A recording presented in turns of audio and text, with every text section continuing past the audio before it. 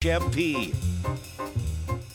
And hello, I'm attending the show remotely from Ashfield, where I look out the window and it's white, and we're going to get more white tonight. We're really excited. Hi, Dan Torres. How you doing, Buzz? You ready to hunker down? I'm hunkered down. I'm excited about it. I don't know, 6 to 12. I don't know what we're going to get. We're at about 1,500 feet here, so they say in the elevations it's going to get a little bit more snow, and we're looking forward to it. How about you and Amber? We're looking forward to the rain, apparently, that we're Cold getting. rain. Cold rain. That's the best. Oh, rain. That's exactly what I like. Well, anyway, so I'm excited about our first segment. Our second segment, on Take 5 today, we're going to be with Dr. Jonathan Bayek. We're going to be promoting the Suzanne Vega concert at the Academy of Music this Saturday, which I do hope. I think there's 803 seats. I hope they sell 803 tickets, because it is a benefit for One Roof for the Homeless, to put homeless into shelters, and I do hope that it's a sellout this Saturday, and that all that cold rain doesn't deter people.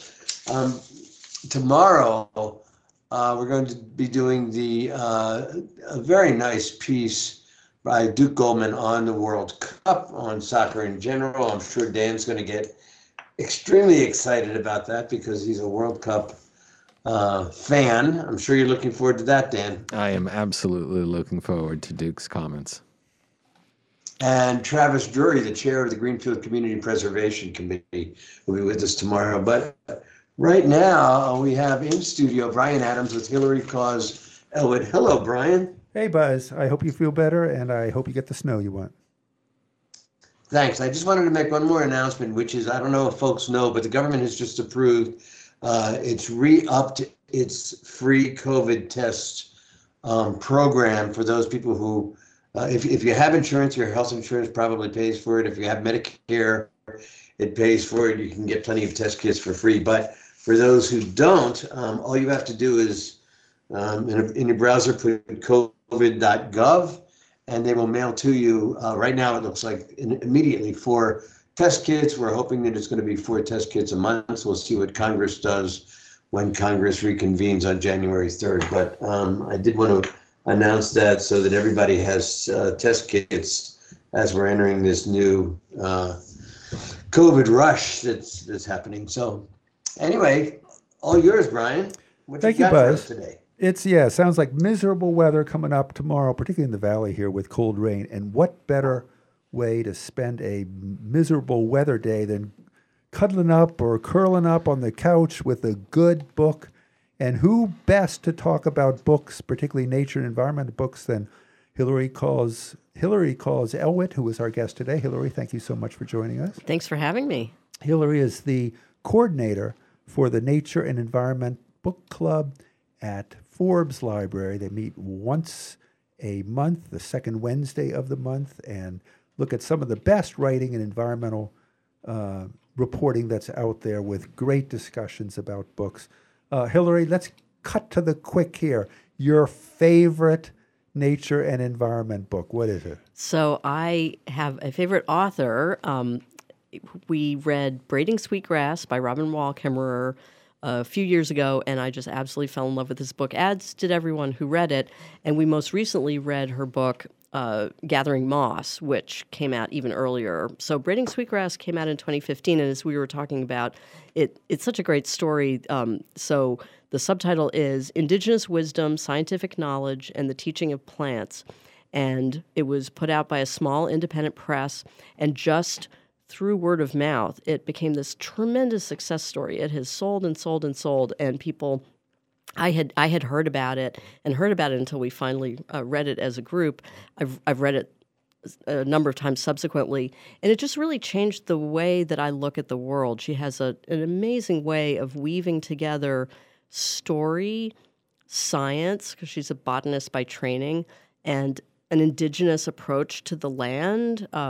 She is a Native American, a member of the Potawatomi tribe, and she has this way of looking at issues that we have in our contemporary Western society from this very different point of view, talking about a gift culture and reciprocity, and it's heartwarming, sometimes depressing, educational. It's really a fantastic book, and it was really interesting to read Braiding Sweetgrass, which she wrote about 10 years before that. To read the Moss book, Gathering Moss, which the subtitle is A Natural and Cultural History of Mosses.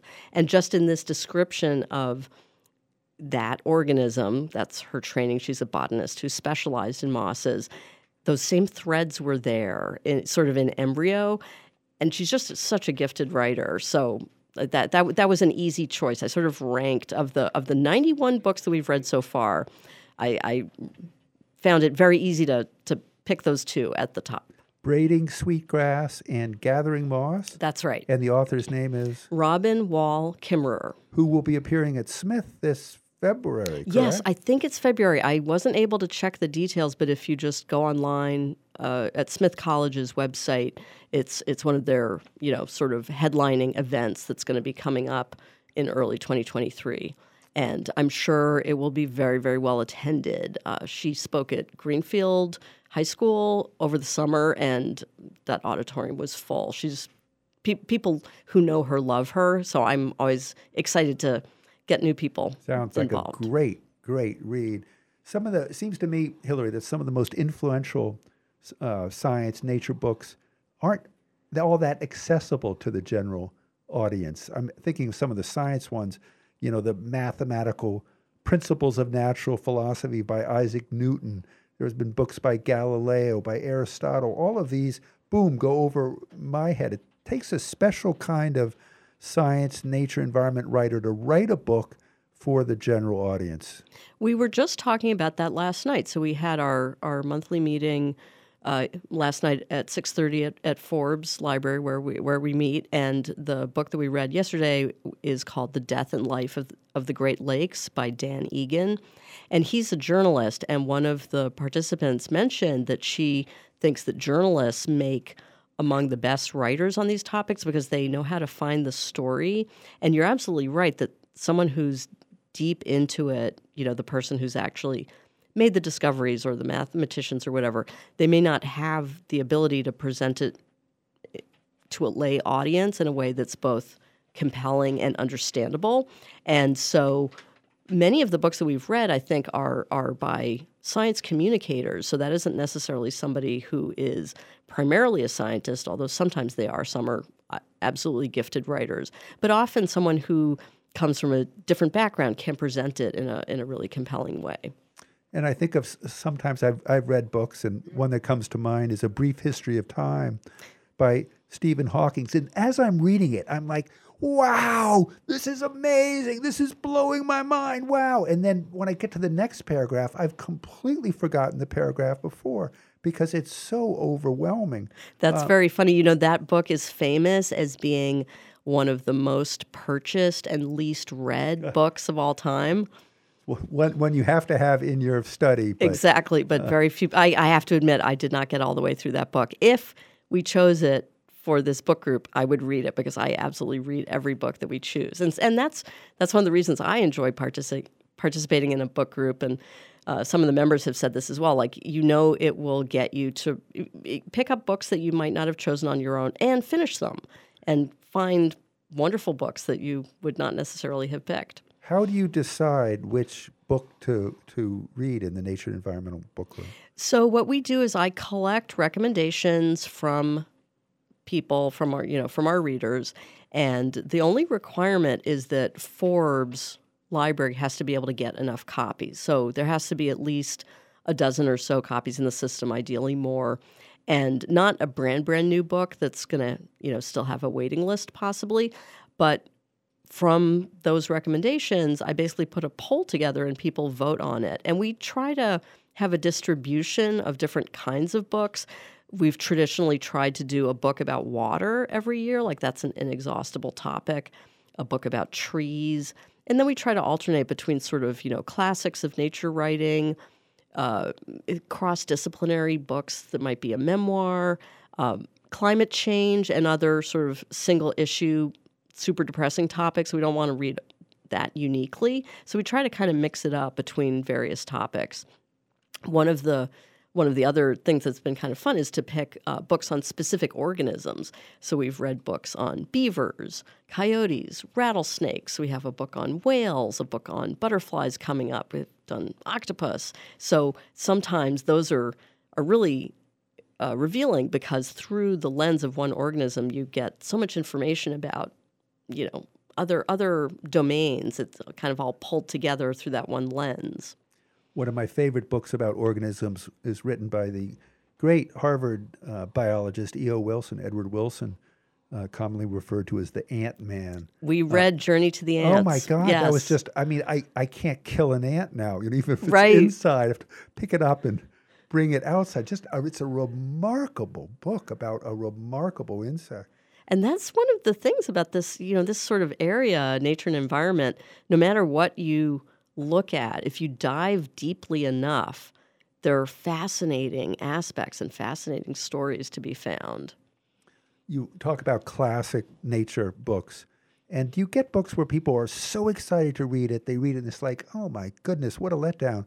And I think personally, for me, Walden by Thoreau, I reread Yes. it and it was like, oh my goodness, this is the most boring book. And I hate to say this, I feel sort of bad saying it.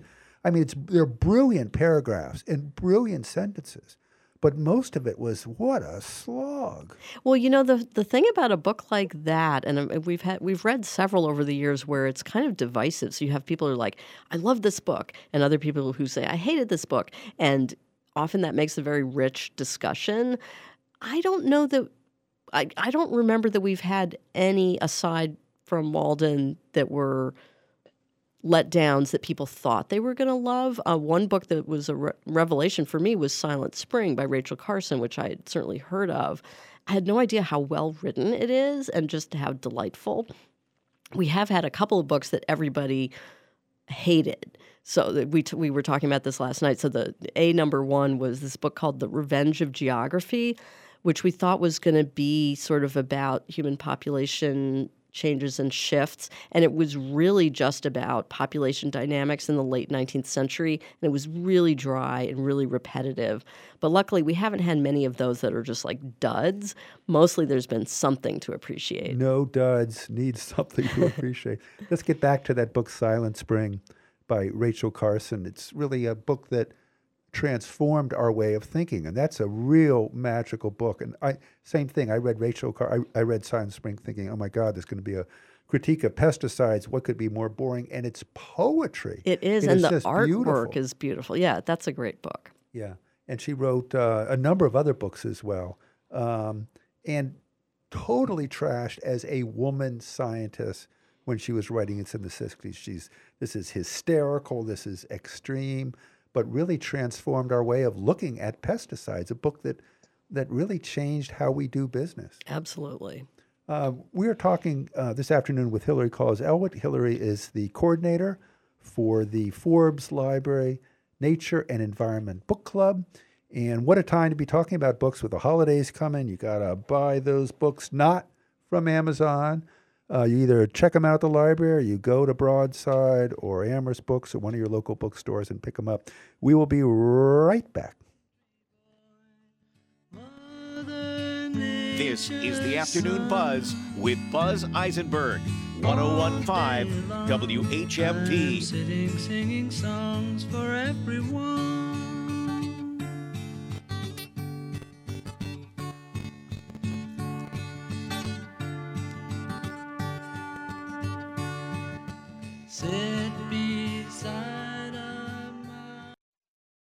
Do you know what's happening this Friday at 9 a.m.? Is this week's Shop Friday local burgers and fries? Correct! They go on sale this Friday at 9 a.m. Full value gift certificates, and you save 30%. Local burgers and fries, spiked milkshakes, and more.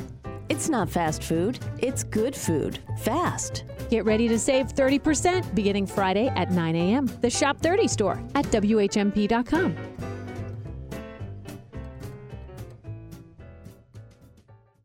I'm Tony Warden, President and Chief Executive Officer of Greenfield Cooperative Bank. I want to wish everyone a happy holiday season and a safe and healthy new year. Hi, this is Teresa from the 63 Federal Street office of Greenfield Cooperative Bank.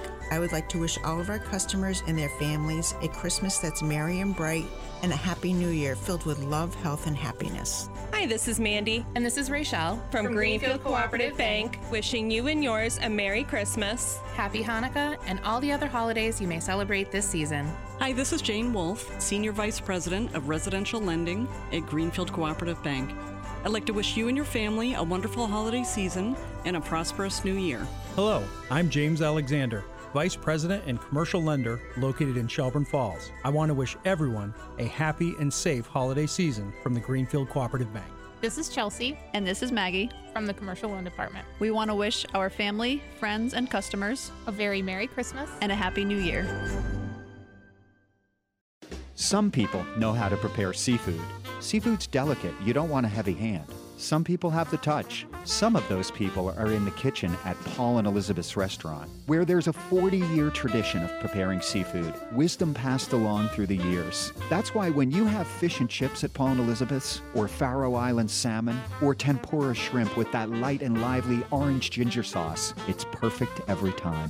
Fresh seafood, Paul and Elizabeth's, inside Thorns in downtown Northampton. Want to support the kind of talk you hear on the Afternoon Buzz? Want to hear your business's message here on WHMP? Email us your message at WHMP.com. We'll help you craft a marketing message that'll reach listeners of your favorite WHMP show. And you'll be supporting the local news, Valley Talk, and progressive voices you hear right here on WHMP. Let us know about your message. Email us your message at WHMP.com and add your message to our mission. And hear your message right here on WHMP. Your message at WHMP.com. If your Spanish-speaking employees spoke better English, would that be good for business? If your English-speaking employees spoke a little Spanish, would that be good for business? The International Language Institute delivers workplace language training, improving communication among coworkers and with customers. You get financial assistance with the Massachusetts Workplace Training Express Fund. They cover 50 to 100% of the cost. So let's get going. Call or email the International Language Institute in downtown Northampton. This is the Afternoon Buzz with Buzz Eisenberg, 1015 WHMP. And welcome back. We're talking this afternoon with Hillary Calls Elwitt. She is the coordinator of the Forbes Library Nature and Environment Book Club. And what a better way to give a gift to a loved one this holiday season than a book about science and nature and the environment. Hillary, in doing my due diligence for this interview, I got lost in Google and the web for about 3 days looking at science books. And most people's list, the number one science book ever written is Charles Darwin's Origin of Species. And really an amazing book, and has really held up well in the 150, 60, 70 years since it was written. It's called the most important science book of all time, and really revolutionizing our understanding of life and where we are. Darwin also wrote another book, Voyage of the Beagle, another really delightful, witty book, great natural history, recounting his trip to the Galapagos in the 1830s. So that seems to be number one on most people's lists in terms of science books. Can you go back through your list in terms of some of your top 10 of nonfiction science books? Well, definitely on this list is local author John Sinton, who's a historian, and he wrote this book called Devil's Den to Licking Water. The subtitle is The Mill River Through Landscape and History. So local interest, fascinating, many illustrations. That's definitely on my list. Hillary's got a little coughing fit going. She's not breaking up over the emotional issue of books here. Just a little throat issue. And Brian, I just have to interject with a question of you. Okay. Did I really read in a new book called No More Fairy Tales that is a piece that you wrote called Suck It Up? Is that right? Oh my goodness, Buzz! Shameless self-promotion. Thank you for bringing that up. Well, yeah, you're not promoting it. I'm promoting it. You're promoting it. I'm somebody who read Love in the Time of Climate Change, the world's first Clive 5 rom-com. Exactly. And loved it. That's it. Yeah, I have a story published in an anthology of short stories called No More Fairy Tales. And it's how to use fiction as a way to get out some of the messages of science and nature writing. Nonfiction can be scary and often inaccessible for a lot of people. So can fiction and novels sort of fill that gap? And I contributed a story to an anthology all about climate solutions. And the editor of this is convinced that catastrophe and apocalypse doesn't always do the trick. If we're trying to encourage people to search for solutions, presenting the future, particularly with climate change, in an apocalyptic way is not the way to go, but focusing on solutions makes much more sense. Let's get back to Hillary. I think she's done with her coughing for a little bit. Let's hope so. I hope so. Let's get back a little bit back to nonfiction and rounding out some of your top 10 list. So another pair I wanted to mention is the books by Charles Mann, who's also local. He lives in Amherst. He wrote 1491, New Revelations of the Americas Before Columbus, and then 1493, Uncovering the New World Columbus Created. And those are absolutely fascinating books, which I have given as gifts that have been very, very well received. They are basically everything that we don't know, that we haven't been taught in school about what this continent was like pre-Columbus and the changes that what's called the Columbian Exchange brought. New species, new people, new diseases, and how that changed everything. What else is on your list? So let's see. So Arctic Dreams by Barry Lopez, absolutely brilliant. We read that just a few months ago. A Short History of Nearly Everything by Bill Bryson, which is amusing. Very funny, too. Yes, it's very funny and very informative. What else do I have? The Outermost House by Henry Beston. It's a memoir about living on the very, very edge of Cape Cod during an entire year. Written pretty early. I think it's written in the 30s maybe, and his house is long gone, but that was just a fascinating book. Hillary, we're running out of time here. Let's switch very quickly to fiction. Do you have a top list for fiction books that you would recommend having to do with science, nature, the environment? We've read a couple in this group, and the one that jumps to mind is The Overstory by Richard Powers, which many people loved. I can't say I loved it. I read many other fiction books, so it's tough to pick one.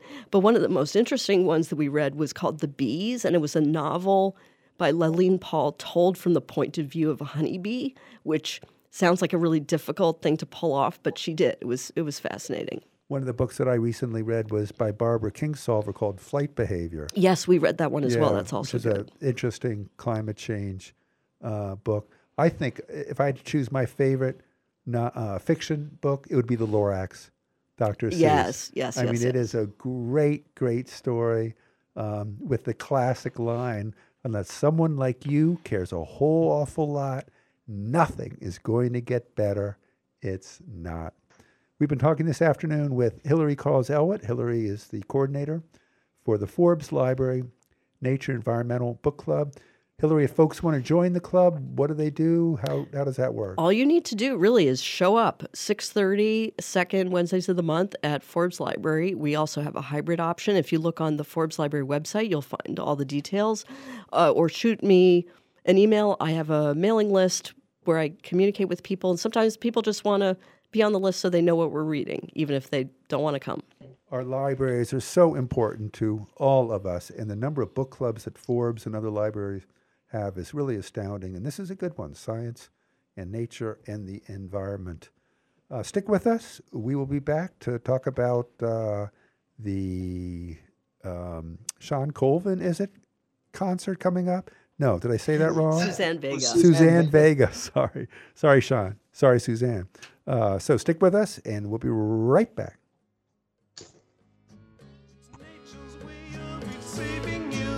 This is the Afternoon Buzz with Buzz Eisenberg, 101.5 WHMP.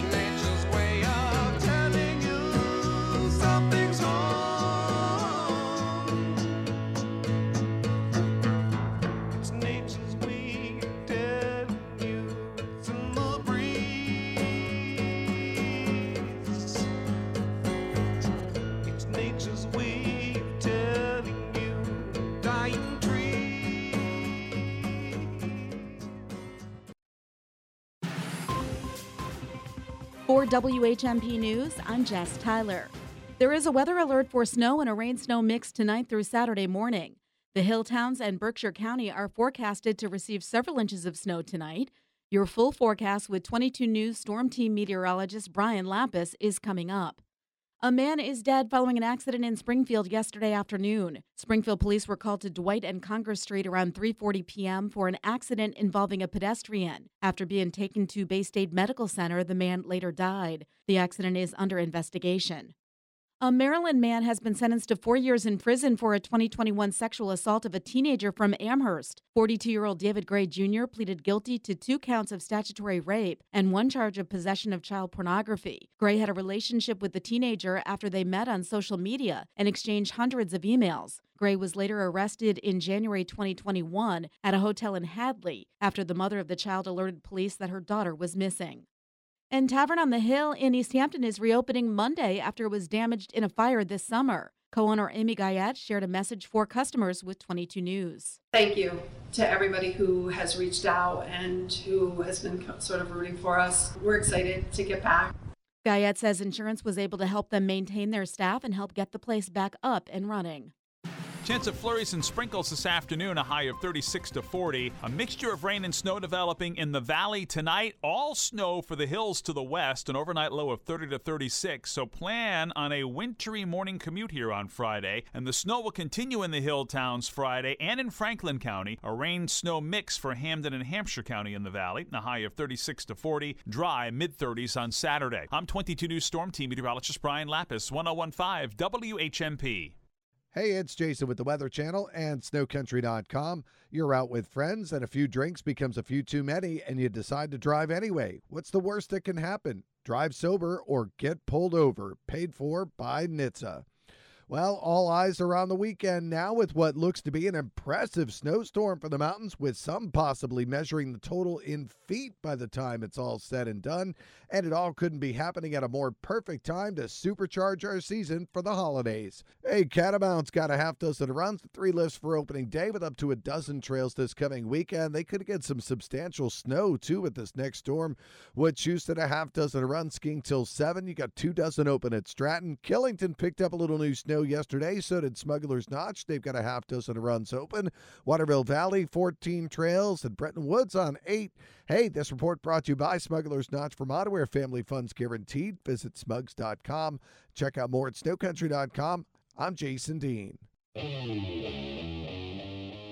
What's the latest scoop from Beacon Hill, and what will January bring? Join us when we speak with State Representative Lindsay Sabadosa, who will be our guest Friday at 9 o'clock. Get in on the conversation. Bill Newman. Weekdays at 9 and again at 5. WHMP. News, information, and the arts.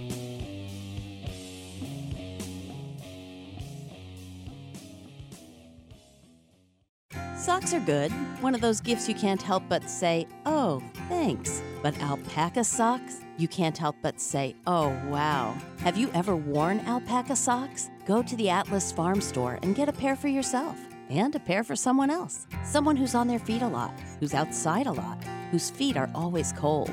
The Atlas Farm Store. It's a gift shop with fortuitous finds like local art tattoos, temporary tattoos made with vegetable dye, and cushy alpaca socks. This is the Afternoon Buzz with Buzz Eisenberg, 1015 WHMP. And welcome back. I'm very excited to talk about our next guest. So I think this is the 4th time that he's been a guest on our show, and each time he wears a different amazing hat. That because he just has more hats than most of us do. Hello, Dr. Jonathan Bayek. How are you? I'm well, sir. How are you? I hope you're recovering. I am recovering. I have the dreadful disease. I 33 months of not contracting COVID, and I finally did last week, and I'm waiting to test negative, and every day I test. And by the way, I mentioned it at the top of the show, but for folks who may not have health insurance, for folks who may not have Medicare, you can now, as of yesterday, I think, right, once again, covid.gov on your browser, and then put in your name and address, and you'll be able to get, to start off with, 4 free tests. No reason for you to be paying for it. It's an important thing to have, so please avail yourself of that. But John, before we start talking about the amazing concert that's going to happen this Saturday, I want to hear about your trip. You were just studying, as is your passion, whale sharks once again, right? That's correct. I was in Tanzania off the East Coast in a place called Mafia Island. Wow. And so once again, how long have you been doing this, and why do you do this crazy thing? So I do shark research because I enjoy it. I was a dive instructor. I still am a dive instructor, but before I went to medical school, that's something I did. And I love scuba diving. This time I didn't do a lot of scuba diving. I did mostly free diving because whale sharks move pretty fast, and they're not the kind of sharks that, normally we will have a shark handler or somebody who's there to feed them, so they'll come back and over and over again. But whale sharks don't do that. They eat plankton. So I had to be able to swim pretty fast for pretty long. So that I was free diving this time. But I do it because I enjoy it, and it's a lot of fun. And whale sharks are pretty cool. They're pretty cool. They're the world's largest fish. They're large enough to swallow a human, although they've never been known to. They're not carnivores. It's pretty interesting. But meanwhile, another one of the hats that you wear, when we first met, you're sort of the driver in this region for One Roof for the Homeless. Could you tell us about One Roof before we talk about Saturday's Sure. benefit? I am not just the driver. I'm the founder and the president, and definitely the driver. The One Roof is a foundation. It's a nonprofit organization to put on musical festivals and concerts in order to raise money to put tiny homes down for people who are unhoused. And this is our second event. We have a third at the Pines Theater on June 17th with a lineup that I am very excited to announce. I know we'll sell out. We've almost sold out Suzanne Vega. We have a handful of seats left. So I would encourage anybody who wants to go hear her. She's an amazing artist. There's a Cloudbelly is the opening band. They're local, but they're growing very fast on the scene, and expect that people will be very happy with them as well. So it's pretty easy. Just at the Academy of Music. It's a Saturday night. Doors open at 7 and starts at 8.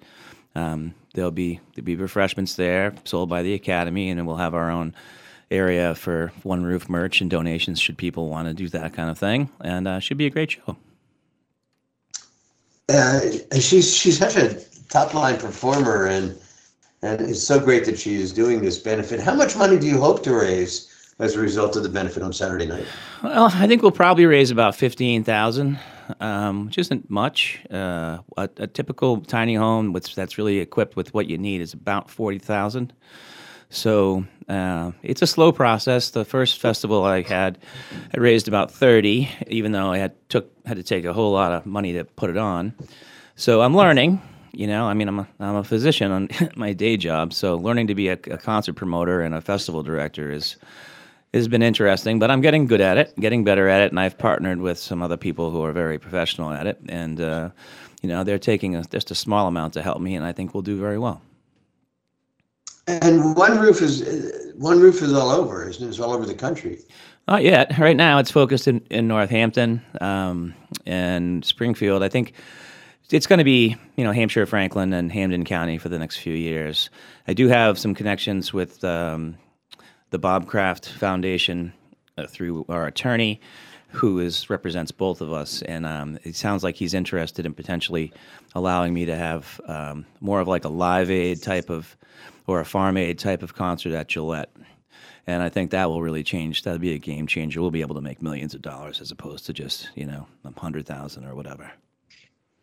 That is so promising. Why the homeless? You're a physician. You're an immunologist. What's your passion to help the unsheltered?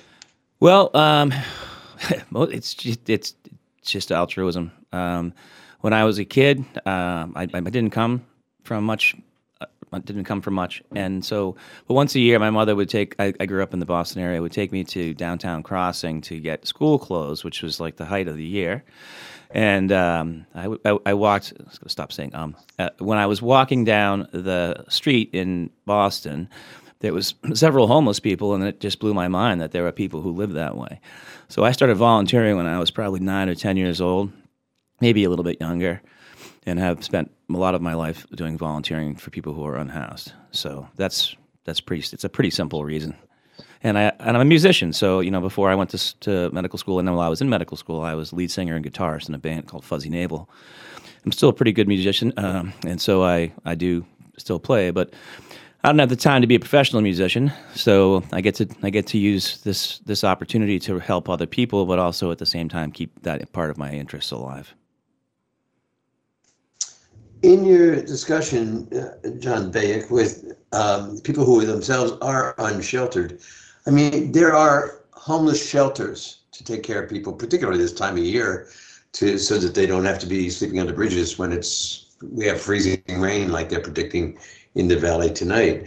But this is a different concept. This is small homes for people to live in. Why that rather than the traditional shelter concept? So that's a great question. And the answer is also very simple. You can't get a driver's license without an address, and you can't use a homeless shelter as an address. I mean, that's just not how it works. And so if you can't get a driver's license, it's very difficult to get a job. And, if you don't have a steady place to get mail, and don't get me wrong, there are some shelters, and I'm going to be working with CSO and Karen Jeffers. Clinical Support Options. Yep, they're a local group. They believe they're responsible for Friends of the Homeless, and so I've already had discussions with them, but we're just trying to figure out what's the best partnership. And obviously, both of us are looking to raise money. I give a tremendous amount of money myself, but there's only so much that one person can do, and I'm looking for people to help. And it's amazing what a small group of people can do if they put their minds to it, and I think that's what we'll do. That's what we are doing. And so I have a few people that are really dedicated to this, and they have names: Dan Prindle and Leo Forrest and Nikki Anderson. Those are the four core of us, and they're there. And then with other people who come and go, we've been able to pull these things off. And I'm going to keep doing it. I have no reason to stop. I'm a fairly young guy, and if I can jump in the water and chase whale sharks in Africa, I'm pretty sure I can be able to put together some festivals. I think so. So how did you learn about Suzanne Vega's passion to help the unsheltered? So I don't know Suzanne Vega. DSB Productions is a local production company, and I've been working with them, who they've been excellent. And they're very good at putting on shows. They're expert at it, and they've worked with Academy of Music as well as the Pines Theater. So they looked at some other people too, and it's just a matter of figuring out kind of who's where. Because one of the mistakes I made the first time is there's a concept called one and done, which means that you hire an act, and you have to fly them in. I have to pay for their hotel room. I have to, pay. It gets a little silly, the amount of details that go into it. So you end up spending a lot of resources that you don't need. And if you can find someone who's touring, and they're touring in your area, and Suzanne Vega lives in New York City, then it becomes a lot easier. So it's really about strategic planning. There's lots of people that could have come. I don't know Suzanne Vega. I'll meet her on Saturday. She may have a passion for this, and she may have decided to do this because of that. I know that some of the groups that did before were interested, because when you're nobody, when you're me, no one knows who you are, it's risky for them. They don't want to show up and there's a plywood platform and a couple of plug-in karaoke amps. They want to make sure that their performance is going to be up to snuff when you're a professional musician. And so there was a big question factor the first year, but once you prove yourself, and the industry's very good at telling each other what's going on with people like myself, and festival directors and concert promoters and stuff. So I have a very good reputation, and I'm hopeful that that's part of the reason why these performers are willing to come for what I think is a much more reasonable price. And in a very professional venue, the Academy of Music is a great place to hear a concert and to perform, by all accounts. I'm very pleased. I expected that we were going to spend this time together imploring people to get tickets, but you tell me that it's close to being sold out? It's almost sold out. The goal we were looking for is 500, and we're at 460. That's really fantastic. And that's not, those aren't fluff tickets. Those are actual tickets that were bought. I haven't even taken producers' tickets yet. So if I get to the point where it is just where the few friends that I have that are coming just have to stand in the back. Dan, he does sound like a promoter, doesn't he? Yep. Sounds just like he's been doing it for 30 years. He sounds like he knows what he's doing. We're going to continue our conversation with Dr. Jonathan Bake. We're so happy that he's working to help those people who are less fortunate and remain unsheltered in our region. Let's sell those remaining tickets we have for Suzanne Vega this Saturday, the 17th of December, at our Academy of Music venue. I believe the concert is at 8 o'clock. The doors open at 7:30. We're going to be right back with John right after these messages. Stay with us.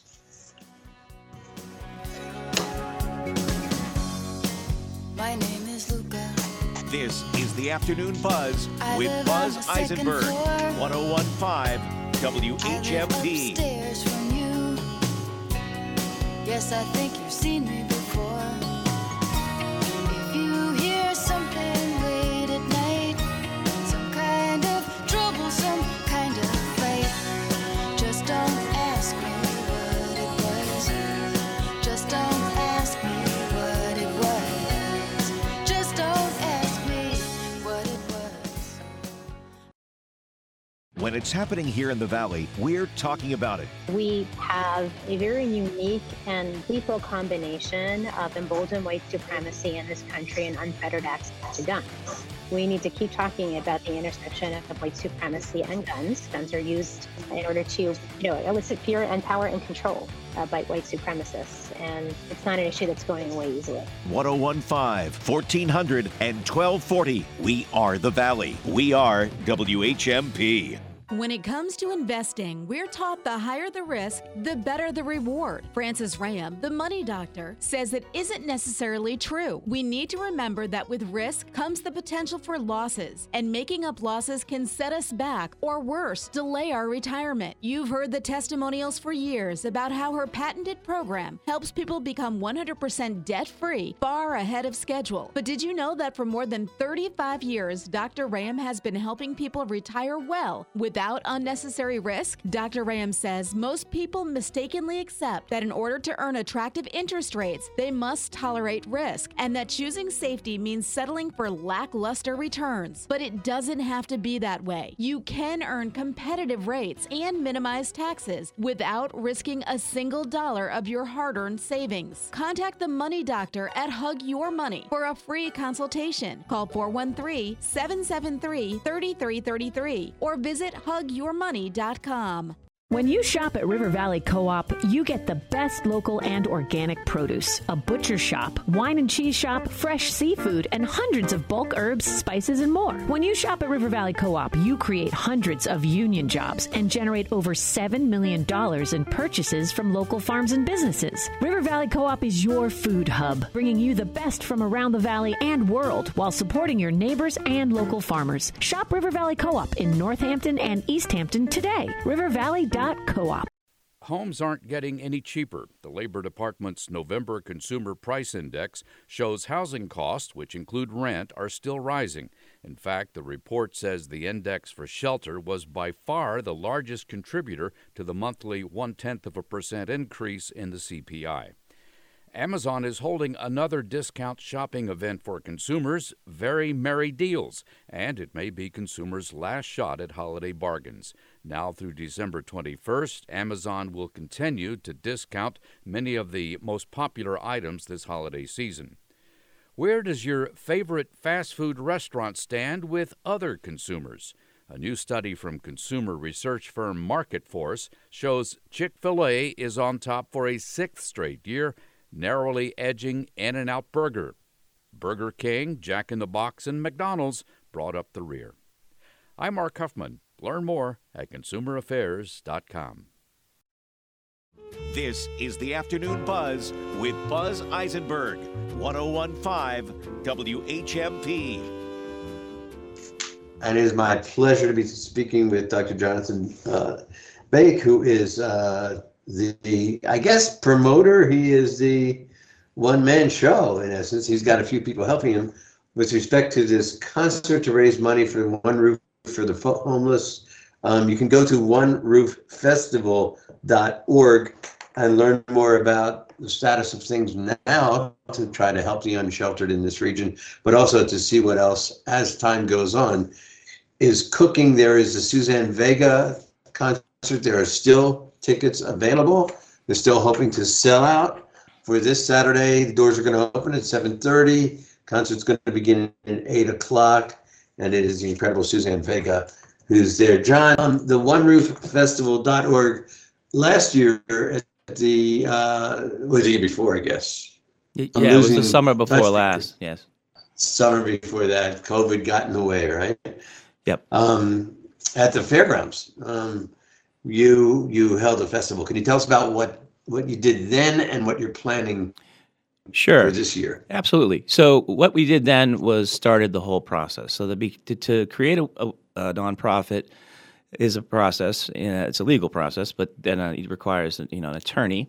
But so all of that, and then just gathering the different bands. We had 17 different bands for that festival.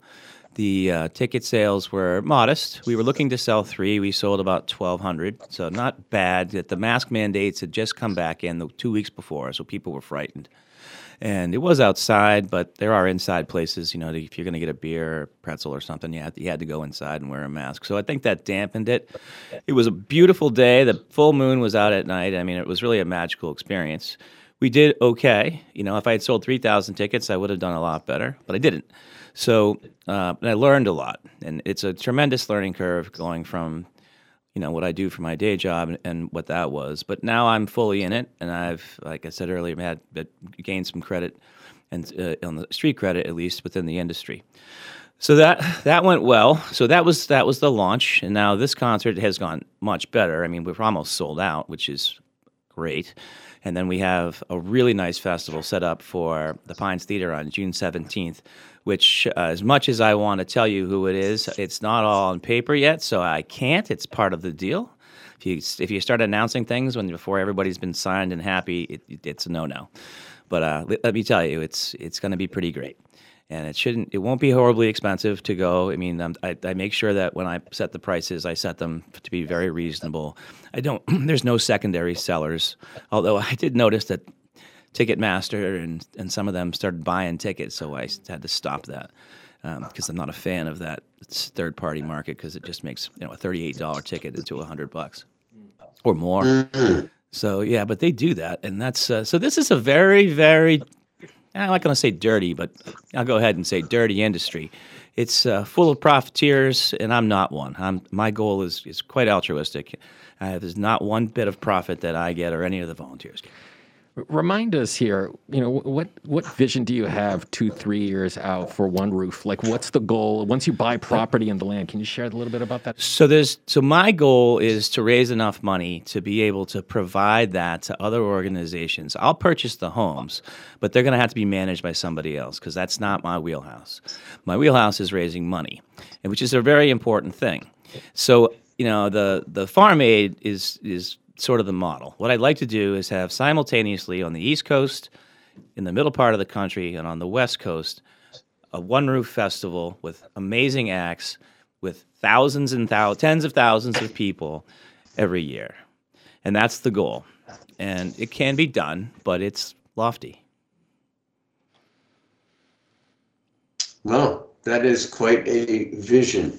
And have you gotten far enough to know how the recipient of a home will be chosen among the so many deserving and needy applicants? So my goal is to have one home purchased. I'll probably put it on my own land for now and use that to generate sponsorships. And then eventually, and it's possible that I'll host somebody, but that screening process will have to come through the organizations that know the people.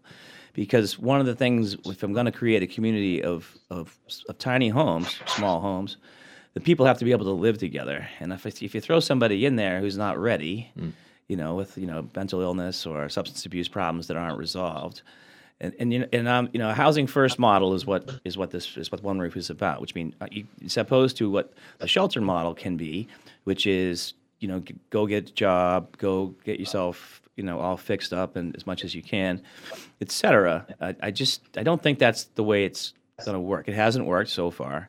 You have a perpetual, revolving door of people in shelters, and I talk to homeless people all the time. I talked to someone this morning when I was downtown. picking up a coffee. There was a guy walking around with a sleeping bag on his head, and I walked up to him. I'm like, what are you doing, man? And he's like, I'm just, So he was clearly not ready. I gave him some advice about where to go, and, he walked away screaming. So, there are some people who just really need a lot of services, and I just don't want to put them in those situations. But having said that, there is many, many, many people who are ready to be in a home. They just don't have the ability to do it. I'm curious what the cost is currently for people who are unhoused that go in and out of the hospital system for things that they incur living out. And that's a difficult number to give you because although there are federal programs that look at that, a lot of the organizations that help people who are unhoused are private, and so that information isn't necessarily collectible. But the cost is high. Yeah. The cost is high to society because these are people, and Right.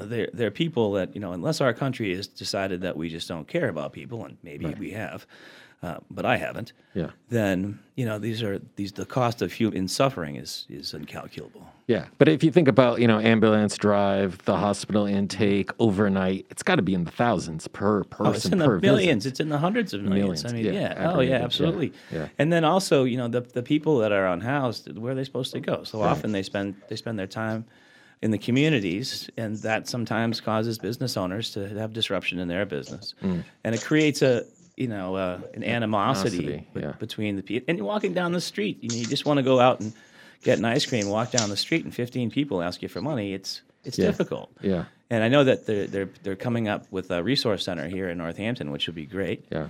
The Resilience Hub? The Resilience Hub. Yeah. So that'll be helpful. But and you don't want to just hide the people. You want the people to be able to live and thrive. Right. So really, they just need a place to live. And I think that I'm very passionate about trying to help. If I help 20 people, it's 20 people that aren't there. If I help 200 people, it's 200 people. If I help 2 million people, it's 2 million people. Yeah.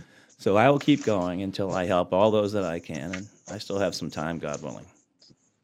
Well, there's no way to express our gratitude enough to you and those like you. If you want to find out more, and you should, go to onerooffestival.org. Please make a donation. It is our neighbors. It is people who deserve better than the unsheltered life that they are living. John Bay, thank you. Everything you do for this region as an immunologist and also as somebody who is putting your money where your mouth is and helping people solve their homelessness crisis. Thank you so much for joining us today. Thank you, and happy holidays. Exploit you again, and happy holidays to you. Everybody else will be back with you tomorrow. Please share your Friday with us on Afternoon Buzz. Dan Torres, have a nice evening. You too, Buzz.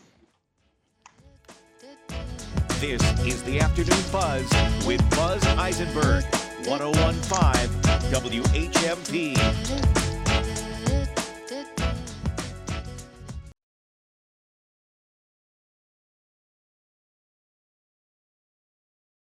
There goes the light. Go ahead, you're on the air. When Radio Was relives the golden age of radio. Do you ever listen to the radio? Oh, I might tune in one of those comedy programs occasionally. Can't you see anything at all under that blindfold? Well, on a clear day, I can see the blindfold. You can. Yeah. I'm Greg Bell, and join me. With a switch of a dial, When Radio Was brings you a whole world at your command. When Radio Was, right here, Sunday nights from 8 to 10 Live on and local 101.5 news and talk from WHMP. Northampton and the Valley since 1950. WHMP Northampton, WHMQ Greenfield, a Northampton Radio Group station.